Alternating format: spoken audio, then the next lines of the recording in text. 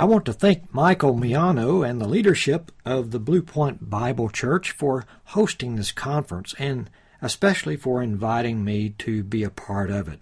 So grateful for that opportunity to share with you some of the thoughts that I've studied on in regard to the theme of this seminar. Beth and I spent the first 5 years of our married life right here on Long Island, so it brings back a lot of memories for us to be here and to drive back through New York City again and to see some of the things that we saw many years ago when we lived here. The theme of this conference is, how do we walk worthy of what we have, the heavenly things, as preterists? In relation to that theme, I'll be sharing 2 lessons. This first one on walking worthy before the end, and the second lesson on walking worthy after the end. This first lesson will show how and why the pre-70 saints walked worthy of the great reward they were expecting to receive at the parousia. The second lesson will apply those biblical principles to us today and show how we are supposed to live in the kingdom now after it arrived in AD 70.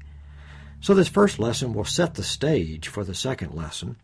That is where we will make practical application of the principles we discuss here. We will see that Christians today have just as much reason to live sensibly, righteously, and godly as those saints in the first century. However, it is simply not wise to apply those principles to our lives today until we know how and why they applied to the first century saints.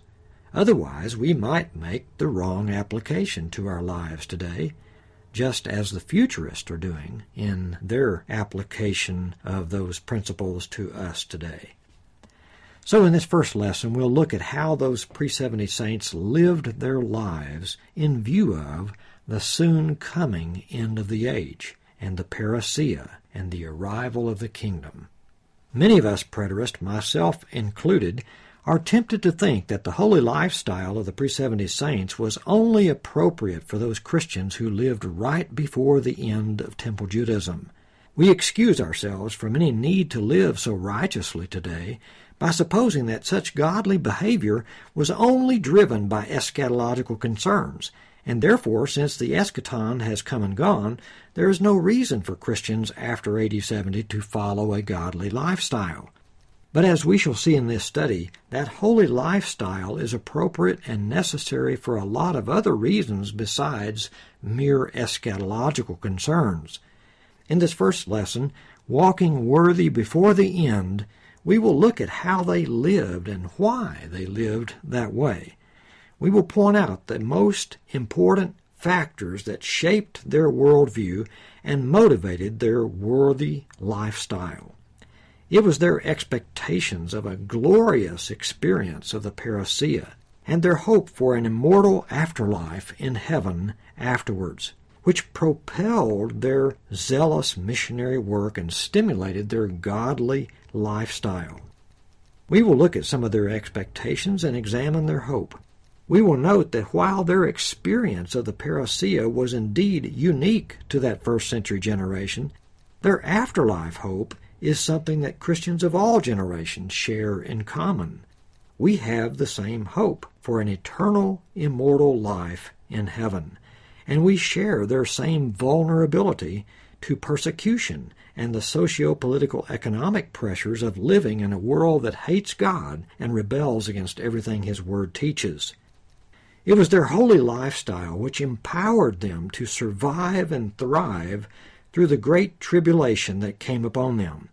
And it is that same holy lifestyle that we saints today need in order to weather the storms of persecution and the difficulties of living in this ungodly world. As we will see, the pre-70 saints had an additional layer of expectations about what they would see and hear and experience at the parousia, which explains their intensity and their extreme sense of urgency and the radical holiness of their lifestyle.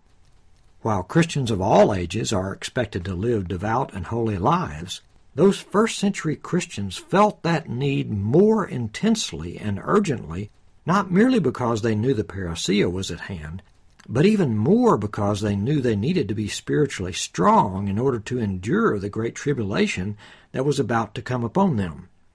Only a radically strong faith and holy lifestyle would prepare them and strengthen them for that ultimate challenge. Jesus and the apostles knew that, and that is why they strongly urged those pre-70 Christians to be holy. Let's look at how they lived in order to get the gospel proclaimed to their world while enduring the most inhumane persecution and tribulation the world has ever seen. How did they walk worthy of the kingdom, and why did they live that way? If you have the lesson outline for this message, you might want to follow along with me as I go through the notes here. I'm starting on page 3 now, and this is a section which lists a whole bunch of different lifestyle that the first century Christians engaged in, and also discusses why they lived that way. The first text I want to look at is Matthew chapter 10, verses 5 through 42. It's a section that deals with the limited commission, as well as what was going to happen to those disciples after Jesus had departed and ascended and put them in charge of the Great Commission. And so it's a very interesting section about how he wanted them to live and what he wanted them to accomplish while he was gone. And he says, "Do not acquire gold or silver or copper for your money belts, or a bag for your journey, or even 2 coats or sandals or a staff. They will hand you over to the courts and scourge you in their synagogues. You'll be brought before governors and kings for my sake. Brother will betray brother to death. You'll be hated by all because of my name. But it is the one who has endured to the end who will be saved. He who loves father or mother more than me is not worthy of me." Now that's some very strong admonitions and exhortations that Jesus gave to his disciples. And it's just amazing that they were willing to sign on to this. And we'll see why they did sign on to it later as we look at some other text here in Matthew. But these statements here by Jesus in Matthew chapter 10 are talking about the kind of lifestyle they needed to live in order to get the gospel out to that generation before that generation came to an end. And when he says, do not acquire gold or silver or copper and so on, this means the same thing as storing up their treasures in heaven rather than on earth. He tells them to be free from the love of money and the pursuit of wealth. Jesus urged them to sacrifice their houses and lands and property and possessions, relationships, and even their own lives in order to get the Great Commission accomplished during the Great Tribulation of that generation. This kind of holy lifestyle would strengthen them spiritually in order to endure all those things that were coming upon them. In Luke chapter 14, verse 33, Jesus says, "So then, none of you can be my disciple who does not give up all his own possessions. Let him who has property live as though he didn't." What he's saying here is that we need to give up what they could not keep. Once the persecution started, all of those things would be taken away from them anyway. So he was urging them to sell it now while they still could and while they could still get something out of it. Of course, this is one of those texts that the socialist and the communist get their ideology from when it says to give up all your possessions and give it to the poor, etc., and redistribute your wealth.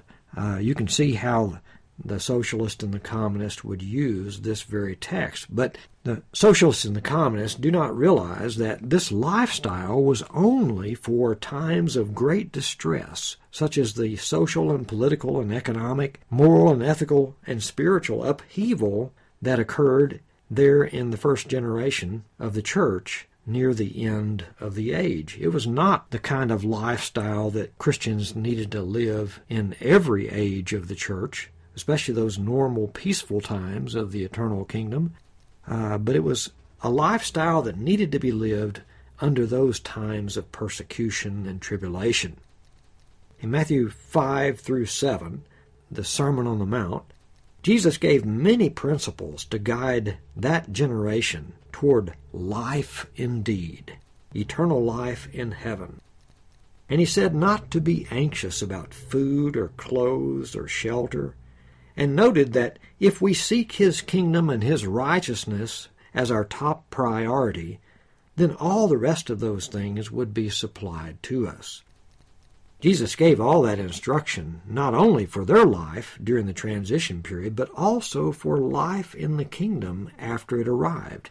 He was describing what life inside that kingdom would look like after it arrived. And since it arrived at the parousia, that instruction directly and fully applies to us today. It is always right to seek the kingdom first and to trust God to supply all of our needs. In Matthew 19:21 and Mark 10:21 and some other passages in Luke 12 and Luke 18 and 1 Timothy 6, the apostles and Jesus advise that generation of church leaders and apostles to sell their property and give it to the poor or to the apostles for redistribution to the needy in the church. They sacrificed their houses and lands and property and possessions and even relationships and their own lives for the sake of fulfilling the Great Commission and establishing the kingdom. They could not keep their property in Israel after AD 70, nor even after the Neronic persecution began in AD 64. The unbelieving Jews and Romans confiscated their property. When Christ returned, they were taken to heaven, where owning property on earth was meaningless. They gave up all their earthly possessions in order to secure their spiritual treasures in heaven, where nothing could corrupt it or take it away from them. That principle applies to us today when we find ourselves in a similar situation of persecution like they were under. In Matthew 19:28 through 30, Peter had asked Jesus what there was going to be for them when the kingdom arrived. And he mentioned the fact that they had left everything in order to follow after Jesus. And so Jesus says to them, everyone who has left houses or brothers or sisters or father or mother or children or farms for my name's sake, and to do good, to be rich in good works, to be generous and ready to share, and they're storing up for themselves the treasure of a good foundation for the future, so that they may take hold of that which is life indeed. Jesus urged them to trade all their material things, which they could not keep anyway, for spiritual things that they could never lose. The only kind of life that is worth pursuing does not consist in the abundance of things possessed. Jesus said in Luke chapter 12, verse 15. And so he's showing them what life in the kingdom is all about, and how it looks, what it looks like, and how it's to be lived in the kingdom, especially in that last generation, the terminal generation, just before the end of the age. Well, in Acts chapter 2, verses 44 through 46, and other references here in Acts 4 and Luke 12 and Matthew 19, again, Jesus urged them to sell all their possessions and give it to the leaders of the church for redistribution to the poor and needy among them. And so they had all things in common, and they had a common purse. And they broke bread from house to house and took their meals together with gladness and sincerity of heart. And so we see here a real redistribution of wealth. And of course the socialist and the communist like to use verses like this to support their ideology. The pre-70 saints believed the end was near, and they got that belief from Jesus himself, who told them that the end was near and the kingdom was about to arrive.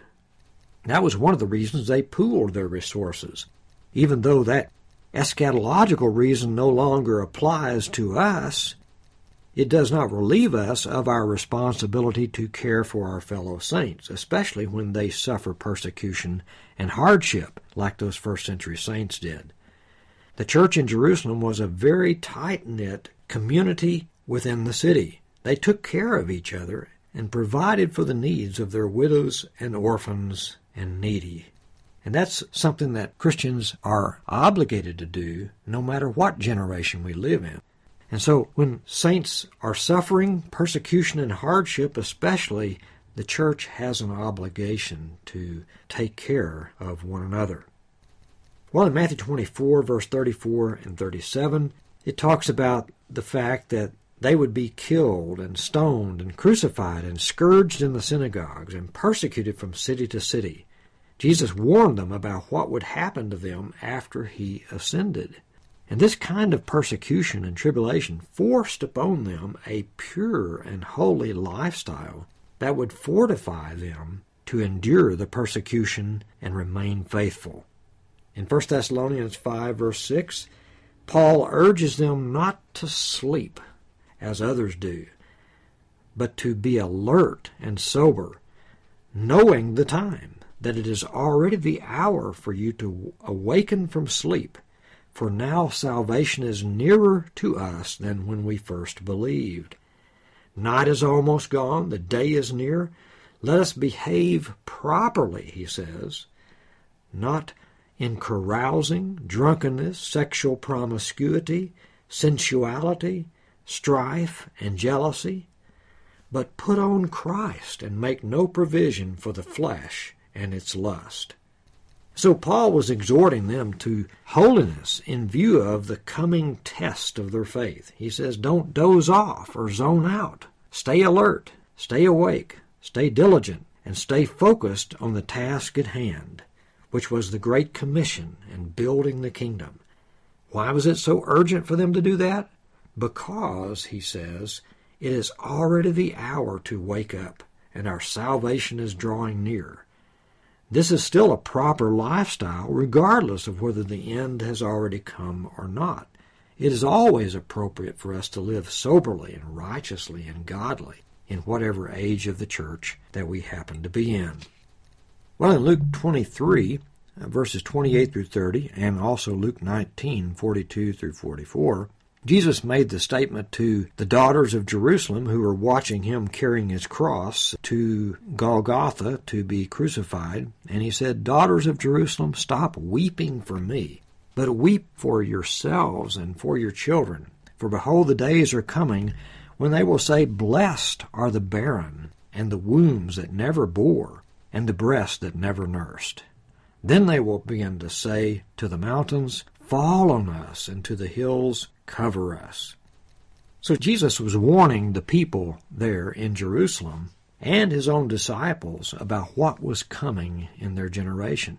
These are the very things that happened during the Neronic persecution and the Jewish-Roman War.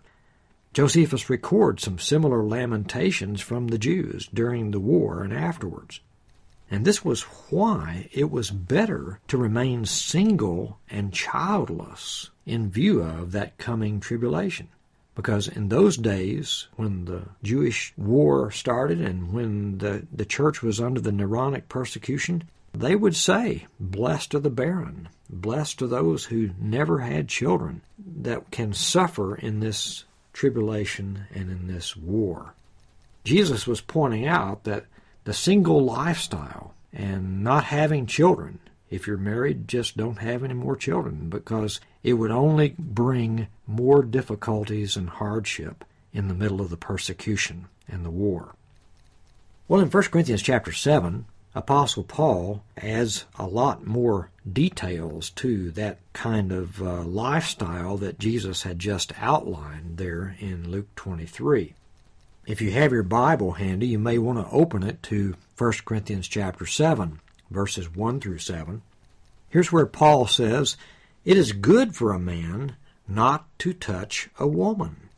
He says, "I wish that all men were even as myself am. However, each man has his own gift from God, one in this manner and another in that." Now notice the contrast here in 1 Corinthians chapter 7, verse 1 through 7, with Genesis chapter 2, verse 18, where God said, "It is not good for the man to be alone." Yet Paul says, it is good for a man not to have anything to do with a woman. Now, is Paul out of his mind? Or is he contradicting what Genesis teaches about it being not good for a man to be alone, that he needs a wife? What in the world is Paul doing here?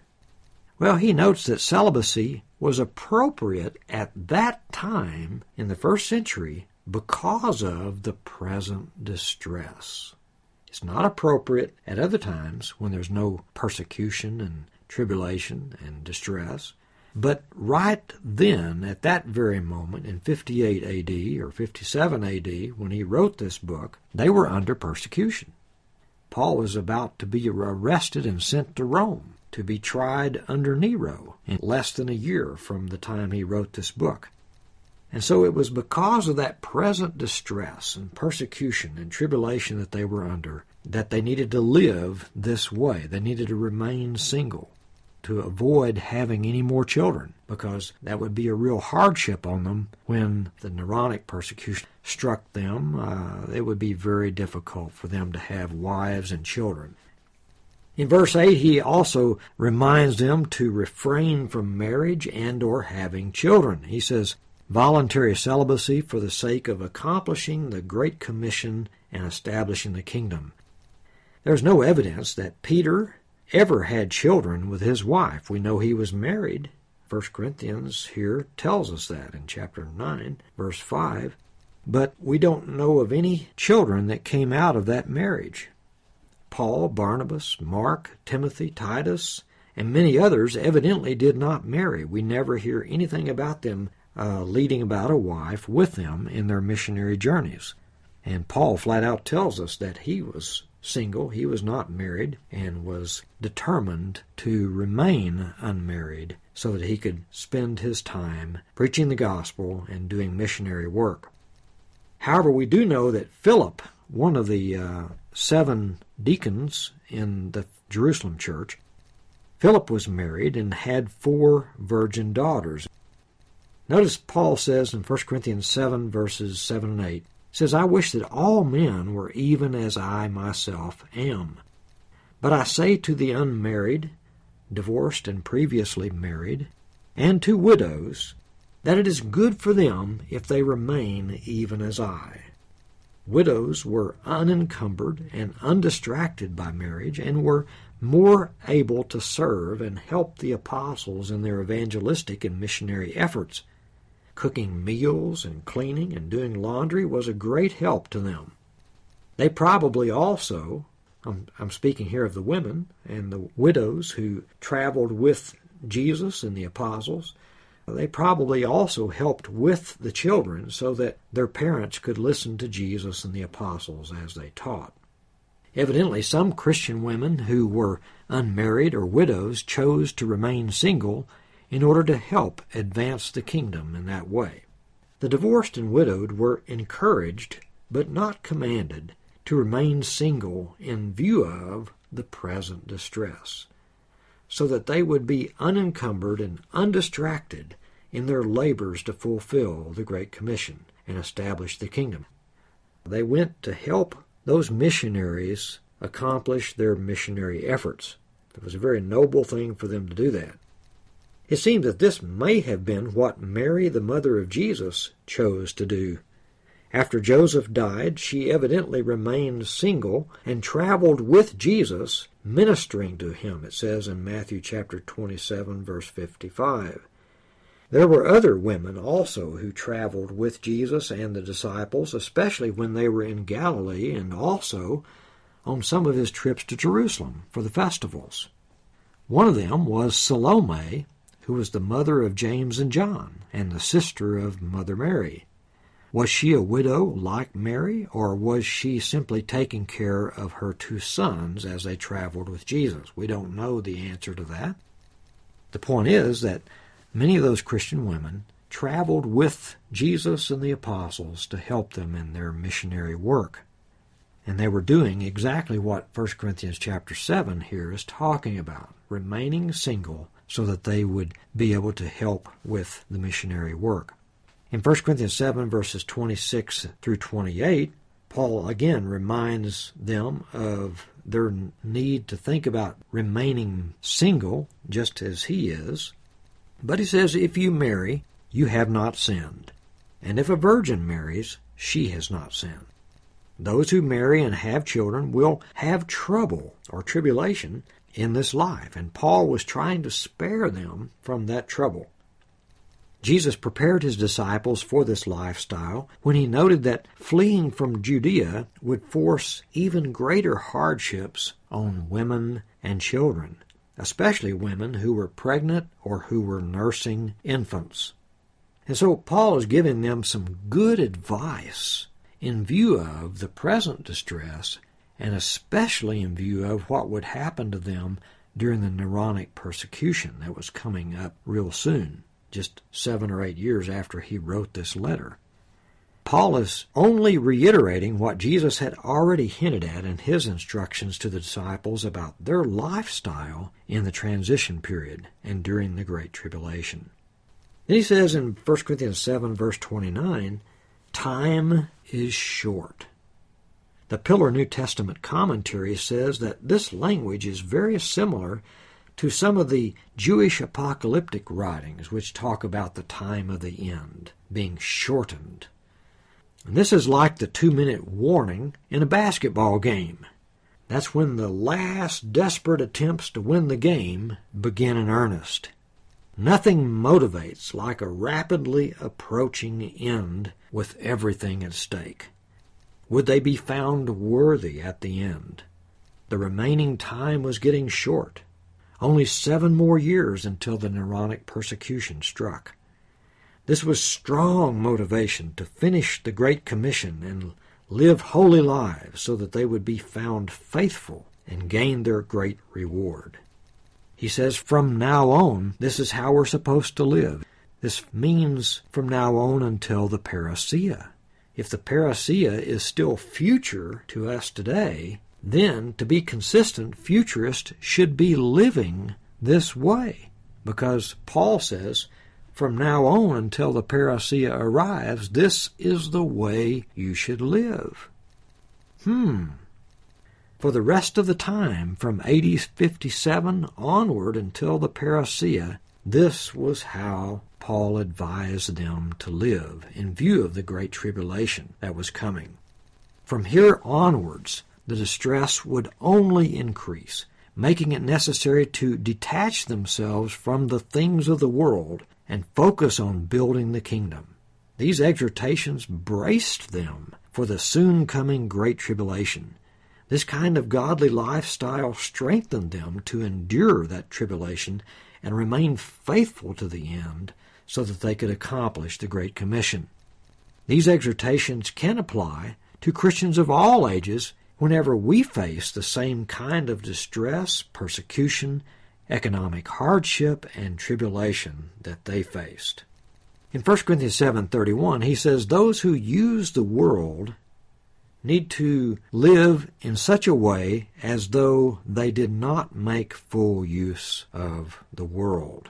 Now, it's interesting to see what the commentaries say about this, but we can see an example of it in Apostle Paul himself, who used his Roman citizenship to facilitate his kingdom-building activities, rather than using it to amass a great fortune for himself. Now, he could have done that.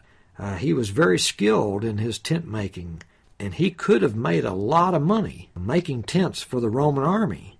But he chose to use his Roman citizenship instead to build the kingdom of Christ.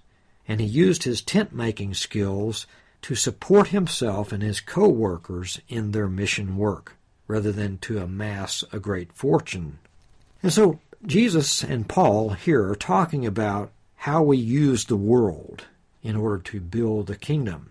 And in that first century generation, right before the end, it was very important for them to be very wise and careful in how they used the world.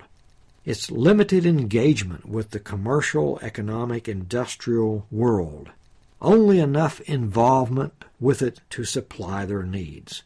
There was not enough time left before the end to take on long-term leases or mortgage obligations or start a new business or start a new family.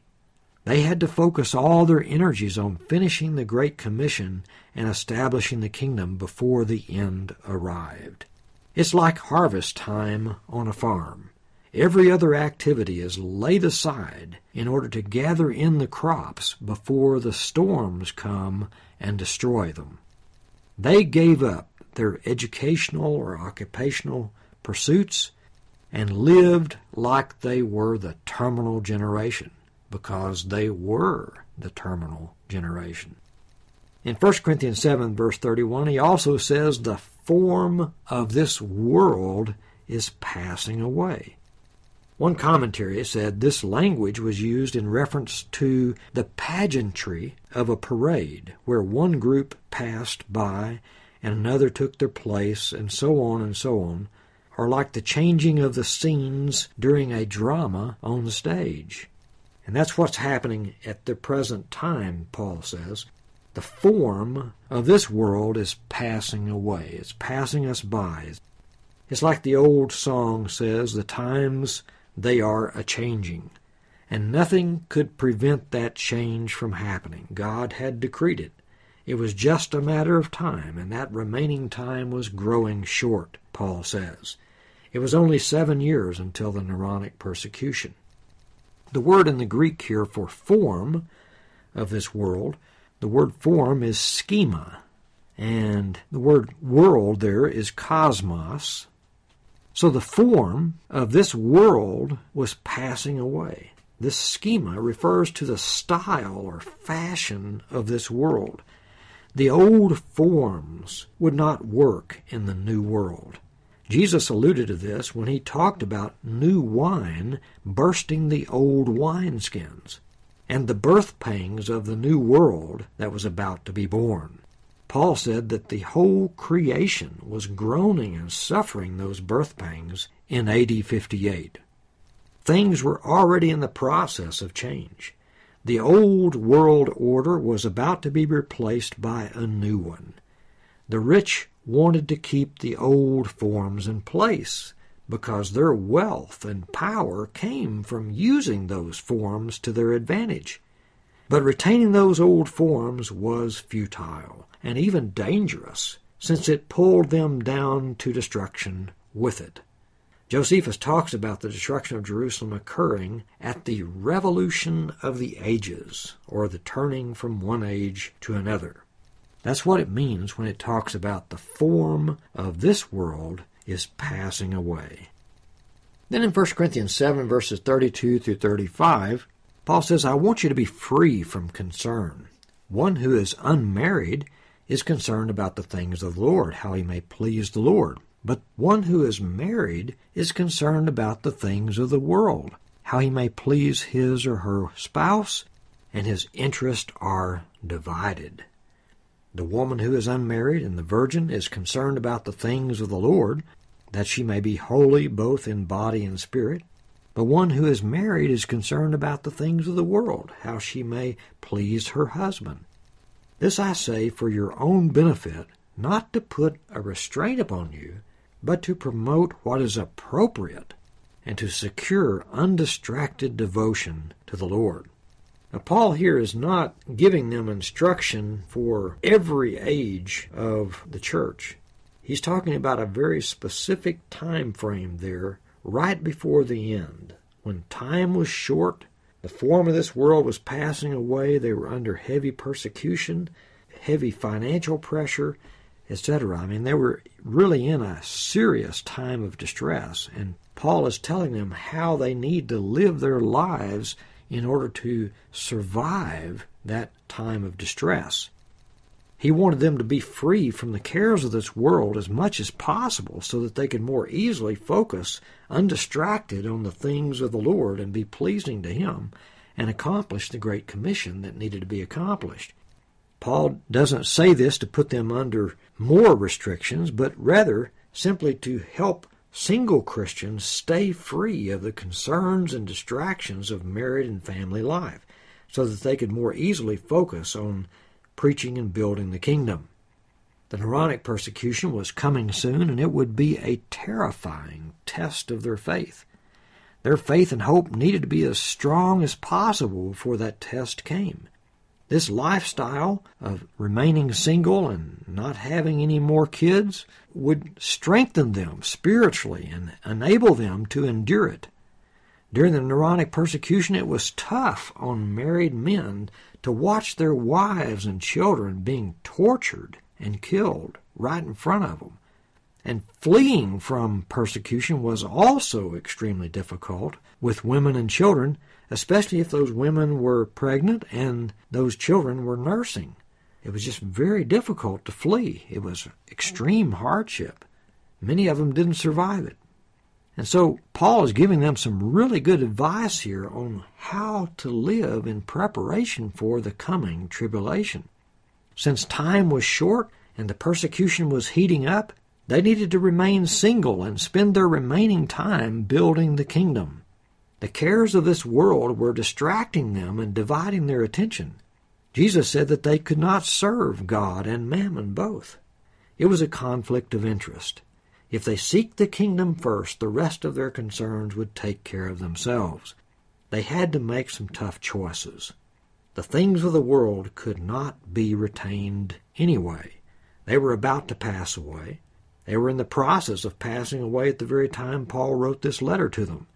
And clinging to those things when they were ripped out of their hands would only injure them worse. It's better to let go of them now when it would not hurt as much. The tribulation was about to get much worse. It was like lifeboat survival decisions. Jettison anything that is not needed for survival. Give away what you cannot keep in order to gain what you can never lose. Well, in 1 Corinthians chapter 9, Paul says, we have a right, as apostles and missionaries, we have a right to refrain from working, but we do not use this right so that we will cause no hindrance to the gospel of Christ. And so what he's pointing out here is that even though missionaries like him had the right to be fully supported in his missionary work, he did not always use that right if it might hinder the gospel. He worked with his own hands on numerous occasions in order to cover his own expenses in order to expedite the gospel. In Acts 14, verse 22, it tells us that Apostle Paul was strengthening the souls of the disciples and encouraging them to continue in the faith, and saying, through many tribulations we must enter the kingdom of God. So the reason they needed to be strong in the faith and walk worthy and live such worthy lives was so that they could endure the coming tribulations and be found worthy of entering into the kingdom when it arrived. In Romans 8, verses 18 to 25, Paul said to the Roman church, just 6 years before the Neronic persecution struck right there in Rome, to the very people he's writing to here in Romans chapter 8, verses 18 and following, he says to them, for I consider that the sufferings of this present time are not worthy to be compared with the glory that is about to be revealed to us. Now that's a staggering statement when you think about the implications of it. He's writing to the church in Rome who was going to suffer the most horrifying persecution anyone could ever imagine. And yet he says that those sufferings of this present time are not worthy to be compared to the glory that is about to be revealed to us at the parousia. Now think about that. Those sufferings were horrendous, horrible, and yet the reward that they would get at the parousia would far outweigh those things by comparison. Not worthy to be compared with the glory that's about to be revealed to us. Now, was that motivation to live faithful? You bet it was. Those saints were willing to be fed to the lions in order to gain that great reward that Jesus and the apostles held out to them. This was an eschatological motivation for living holy lives and remaining faithful even during that horrible persecution. Those last 8 years before the end were full of persecution and tribulation. Paul referred to it as the sufferings of this present time, and shows how his fellow saints should view those sufferings from a Christian perspective. The book of Acts shows that Paul's suffering was horrendous, and the saints were only 6 years away from the outbreak of the Neronic persecution. Yet Paul raises their heads and points their eyes to see the even greater glories to be gained by enduring all those things and keeping the faith. Paul is not brushing off those sufferings as insignificant, but rather he's showing how much more glorious their rewards would be by comparison. The sufferings were intense and hard to handle, but their glorious reward at the parousia would more than compensate for it. The glorious things they would experience at the end were infinitely greater than all of the sufferings combined. This changed their motivation from fearful dread of suffering to an indomitable hope for an even more glorious reward. What does that tell us about the glories they would see and hear and experience at the parousia? It certainly would not arrive without their awareness. They would know about it and experience those blessings in a cognitive way. Surely they got those rewards at the parousia, so why didn't they talk about it afterwards? And if they did not experience those things that they were expecting to, why weren't they complaining about it afterwards? Yet all we hear from them after 70 AD is deafening silence. Why didn't they speak up and talk about it? Were they silent because they were absent? In Hebrews chapter 12, verse 14, Apostle Paul, I believe, who is the writer of the book of Hebrews, urges those Christians to pursue peace with all men, and the sanctification without which no one will see the Lord. That holy lifestyle of sanctification strengthened them to endure the tribulation, and thus enable them to see the Lord at his coming. Notice the connection here between sanctification and seeing the Lord at his parousia. Their heavenly rewards depended on their holy lifestyle on earth. And the greater those rewards are, the more motivation there is to be holy. Which hope would motivate them more? Going to heaven and seeing the Lord?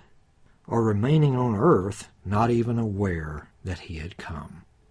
In 1 John chapter 3, verse 3, John says, "Everyone who has this hope fixed on him purifies himself, just as he is pure." This purity of lifestyle, or walking worthy, gave them the strength to endure the present distress and the coming great tribulation. John says, everyone who has this hope of receiving a new immortal body and dwelling forever in heaven purifies himself. And only a great reward like this could outweigh their fear of persecution and death, and motivate them to live worthily of it. John wrote this in 62 AD, a mere 2 years before the Neronic persecution struck. The persecution was already heating up. It would take a huge hope of experiencing a glorious reward to motivate them at this time, when the persecution was becoming so intense. In 1 Peter chapter 1, verse 13, along with Romans 8, verse 19, both Peter and Paul here talk about their hope. Notice Peter says that they had fixed their hope completely on the grace that was about to be brought to them at the parousia, and that they waited anxiously and expectantly for it. And notice that. They fixed their hope completely on it. They were waiting anxiously for it and expectantly for it. They were expecting some things. They fixed their hope completely on it. They lived in expectation of experiencing the parousia and fixed their hope completely on the grace that would be brought to them at that time. Those expectations were a very significant factor in their motivation to live worthy lives. It was not the only factor, but it was a major factor, especially for those first-century saints.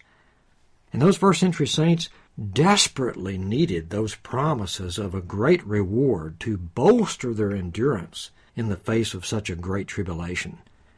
In Matthew chapter 19, verses 27 through 29, when Jesus had warned them about what was to come in their generation, Peter wanted to know what kind of reward he would get in exchange for leaving everything behind to follow Jesus. And Jesus exceeded Peter's expectations by promising the 12 that they would sit on thrones, judging the 12 tribes. And when Paul was caught up to the third heaven and heard indescribable things, he was forever afterwards aware of the incomparable glory that was about to be revealed to them at the parousia. The apostles knew that the reward would be worth infinitely more than all the sufferings they would have to go through. That is why they fixed their hope completely on it. Their holy lives were significantly motivated by their expectations and their hope. Did they get what they were hoping for? Did they know they got it? Did they experience it in a cognitive way? Why didn't they talk about it afterwards? In 1 Peter chapter 4, verse 1, he says, "Therefore, since Christ has suffered in the flesh, arm yourselves also with the same purpose, because he who has suffered in the flesh has ceased from sin." That means he's purified himself and become sanctified. Well, this reference to suffering in the flesh is not just referring to death, but to all forms of fleshly suffering that was inflicted on them during the persecution. That suffering had a soul-purifying and faith-strengthening effect on the saints. Prosperity tends to corrupt and weaken us spiritually, but suffering purifies and strengthens. It's like the old saying, difficult times bring out the best in people. Godly discipline and righteous character are formed in the crucible of suffering. No pain, no gain. The right way to respond to persecution and suffering is to cease from sin. Quit our love affair with it and draw close to God. Suffering forces us to do that. This strengthened them to endure and overcome the suffering and death of the Great Tribulation. Well, in summary, we've seen a lot of the reasons why those first-century saints lived the way they did. Why did they walk worthy? What was it that motivated them to live holy and endure all things faithfully? It was their expectations and their worldview and their afterlife hope. Throughout our look at those texts, we saw that their motivation was very complex. It was not just eschatology which moved them toward sanctification. There were a lot of factors, most of which still apply to all Christians of all generations, some of which are gospel proclamation reasons. It's always appropriate for us to preach the gospel, no matter what generation of the church we live in. And so, in order to proclaim the gospel, we need to be living holy lives to adorn the gospel. It was also kingdom-building reasons. They lived worthy lives in order to build the kingdom. And there was a persecution reason, and we can have that same reason today. The church is being persecuted all over this world. The Voice of Martyrs broadcast talks about that constantly. Those Christians who are under persecution live very worthy lives. Anytime there's a change in the world conditions, like the changing of the world order like there was in the first century, those distressing conditions of change imposed upon us by the world brings a lot of hardship and distress, and we need to live holy lives in order to respond appropriately to those times of distress. And of course, there was eschatological reasons why they lived that way, and those don't really apply to us because the time of fulfillment has already come and gone, and the parousia has already happened. They wanted to be found worthy at the end, having accomplished the Great Commission and established the kingdom while suffering great tribulation and hardship. And they were expecting to experience the great reward that was promised if they did accomplish that Great Commission. And so there's a lot of factors that motivated them to live worthy lives in the first century, and most of those reasons still apply to us today. Well, what were they expecting and hoping for, which motivated them to live such holy lives? After hearing Jesus say that they were going to suffer the loss of all things and be heavily persecuted and perhaps even killed during the coming generation, Peter and the other disciples asked Jesus what would they get at the end after accomplishing the Great Commission under such extreme tribulation. In Matthew 19:27 through 29, it says, "Then Peter said to Jesus, 'Behold, we have left everything and followed you. What then will there be for us?' And Jesus said to them, 'Truly I say to you, that you who have followed me in the regeneration when the Son of Man will sit on his glorious throne, you also shall sit upon 12 thrones, judging the 12 tribes of Israel. And everyone who has left houses or brothers or sisters or father or mother or children or farms for my name's sake will receive many times as much and will inherit eternal life. You are those who have stood by me in my trials, and just as my Father has granted me a kingdom, I grant you that you may eat and drink at my table in my kingdom, and you will sit on thrones judging the 12 tribes of Israel.'" Now imagine yourself sitting there hearing Jesus say that to you, making these promises about what they would receive when he came in his kingdom. Those disciples needed a powerful reward to motivate them to endure that kind of hardship, and Jesus promised it to them. If they had even suspected that this reward would not be seen, heard, or experienced in any cognitive way, they would have backed away from Jesus instantly. They would never have signed on to the Great Commission if they doubted whether there would be a significant reward at the end. Yet some preterists would have us believe that the rewards Jesus promised were merely spiritual, metaphorical, and non-experiential. I can just hear the conversation between two of the disciples after hearing Jesus promise that they would feast at his kingly table and sit on thrones at his side, judging the 12 tribes of Israel. One disciple says, "Wow, did you hear that? We're going to sit on thrones with Christ and help him judge the 12 tribes. The second disciple says, "Now don't read too much into that. It's only figurative language, you know. We're not going to sit on literal thrones. We're merely going to participate in that judgment by proxy. Christ will do all the judging. We'll only participate in a spiritual sense because we're in him positionally, relationally, and covenantally." The first disciple pipes up again. "You mean that all we're going to get for our hard work under this heavy persecution after giving up everything and risking our lives is merely an enhancement of our covenantal relationship with Christ, with no tangible or experiential benefits? Is that enhancement to our covenantal status going to happen without us even being aware of it? What good is that if we do not experience it or even know that it occurred?" Well, I hope you can see that those Christians in the first century had strong motivation because they expected a great reward at the coming of Christ. They didn't expect it to be a non-event. They expected to experience something, to see it and hear it.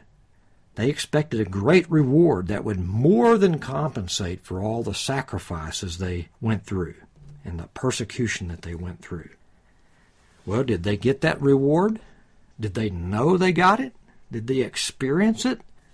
Jesus recognized their need for a clear and empowering experiential hope. He knew they would never accomplish the Great Commission and suffer all that persecution and remain faithful to the end without some very high expectations of a huge reward. It does not do justice to Jesus nor to their expectations to suggest that they lived through those events without experiencing that reward, nor even being aware that the parousia, resurrection, and judgment had taken place. They knew what was supposed to happen. Jesus and the apostles had given them plenty of signs to look for, so that they would not miss it. They fixed their hope completely on it, and longed for his return, and waited anxiously, eagerly, and expectantly for it. Those expectations were one of the things that motivated their godly lifestyle.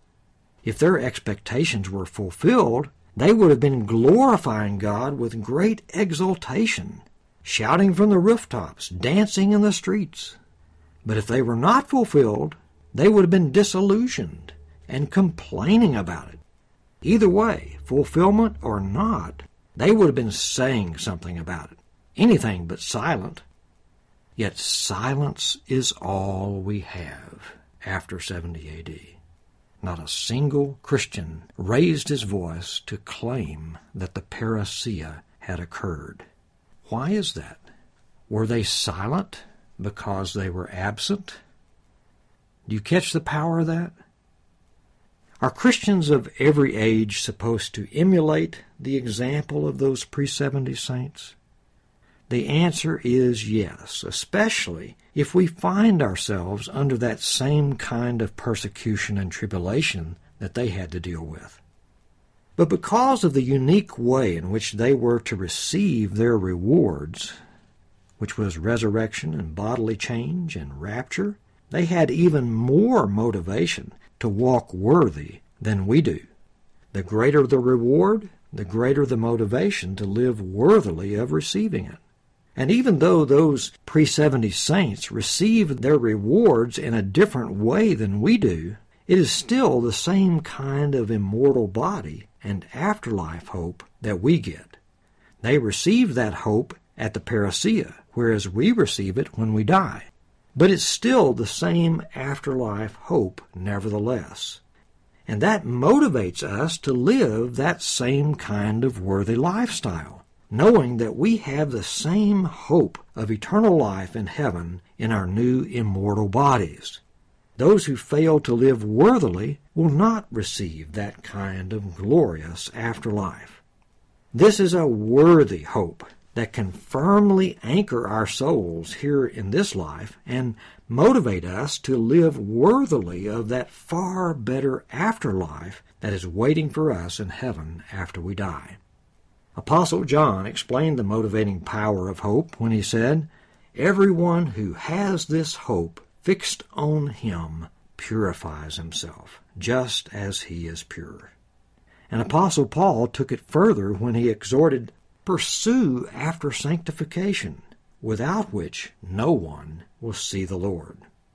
That is what walking worthy is all about, purifying and sanctifying ourselves. If we have the same hope that they did, it will motivate us to walk worthy of such a great salvation. Thank you very much.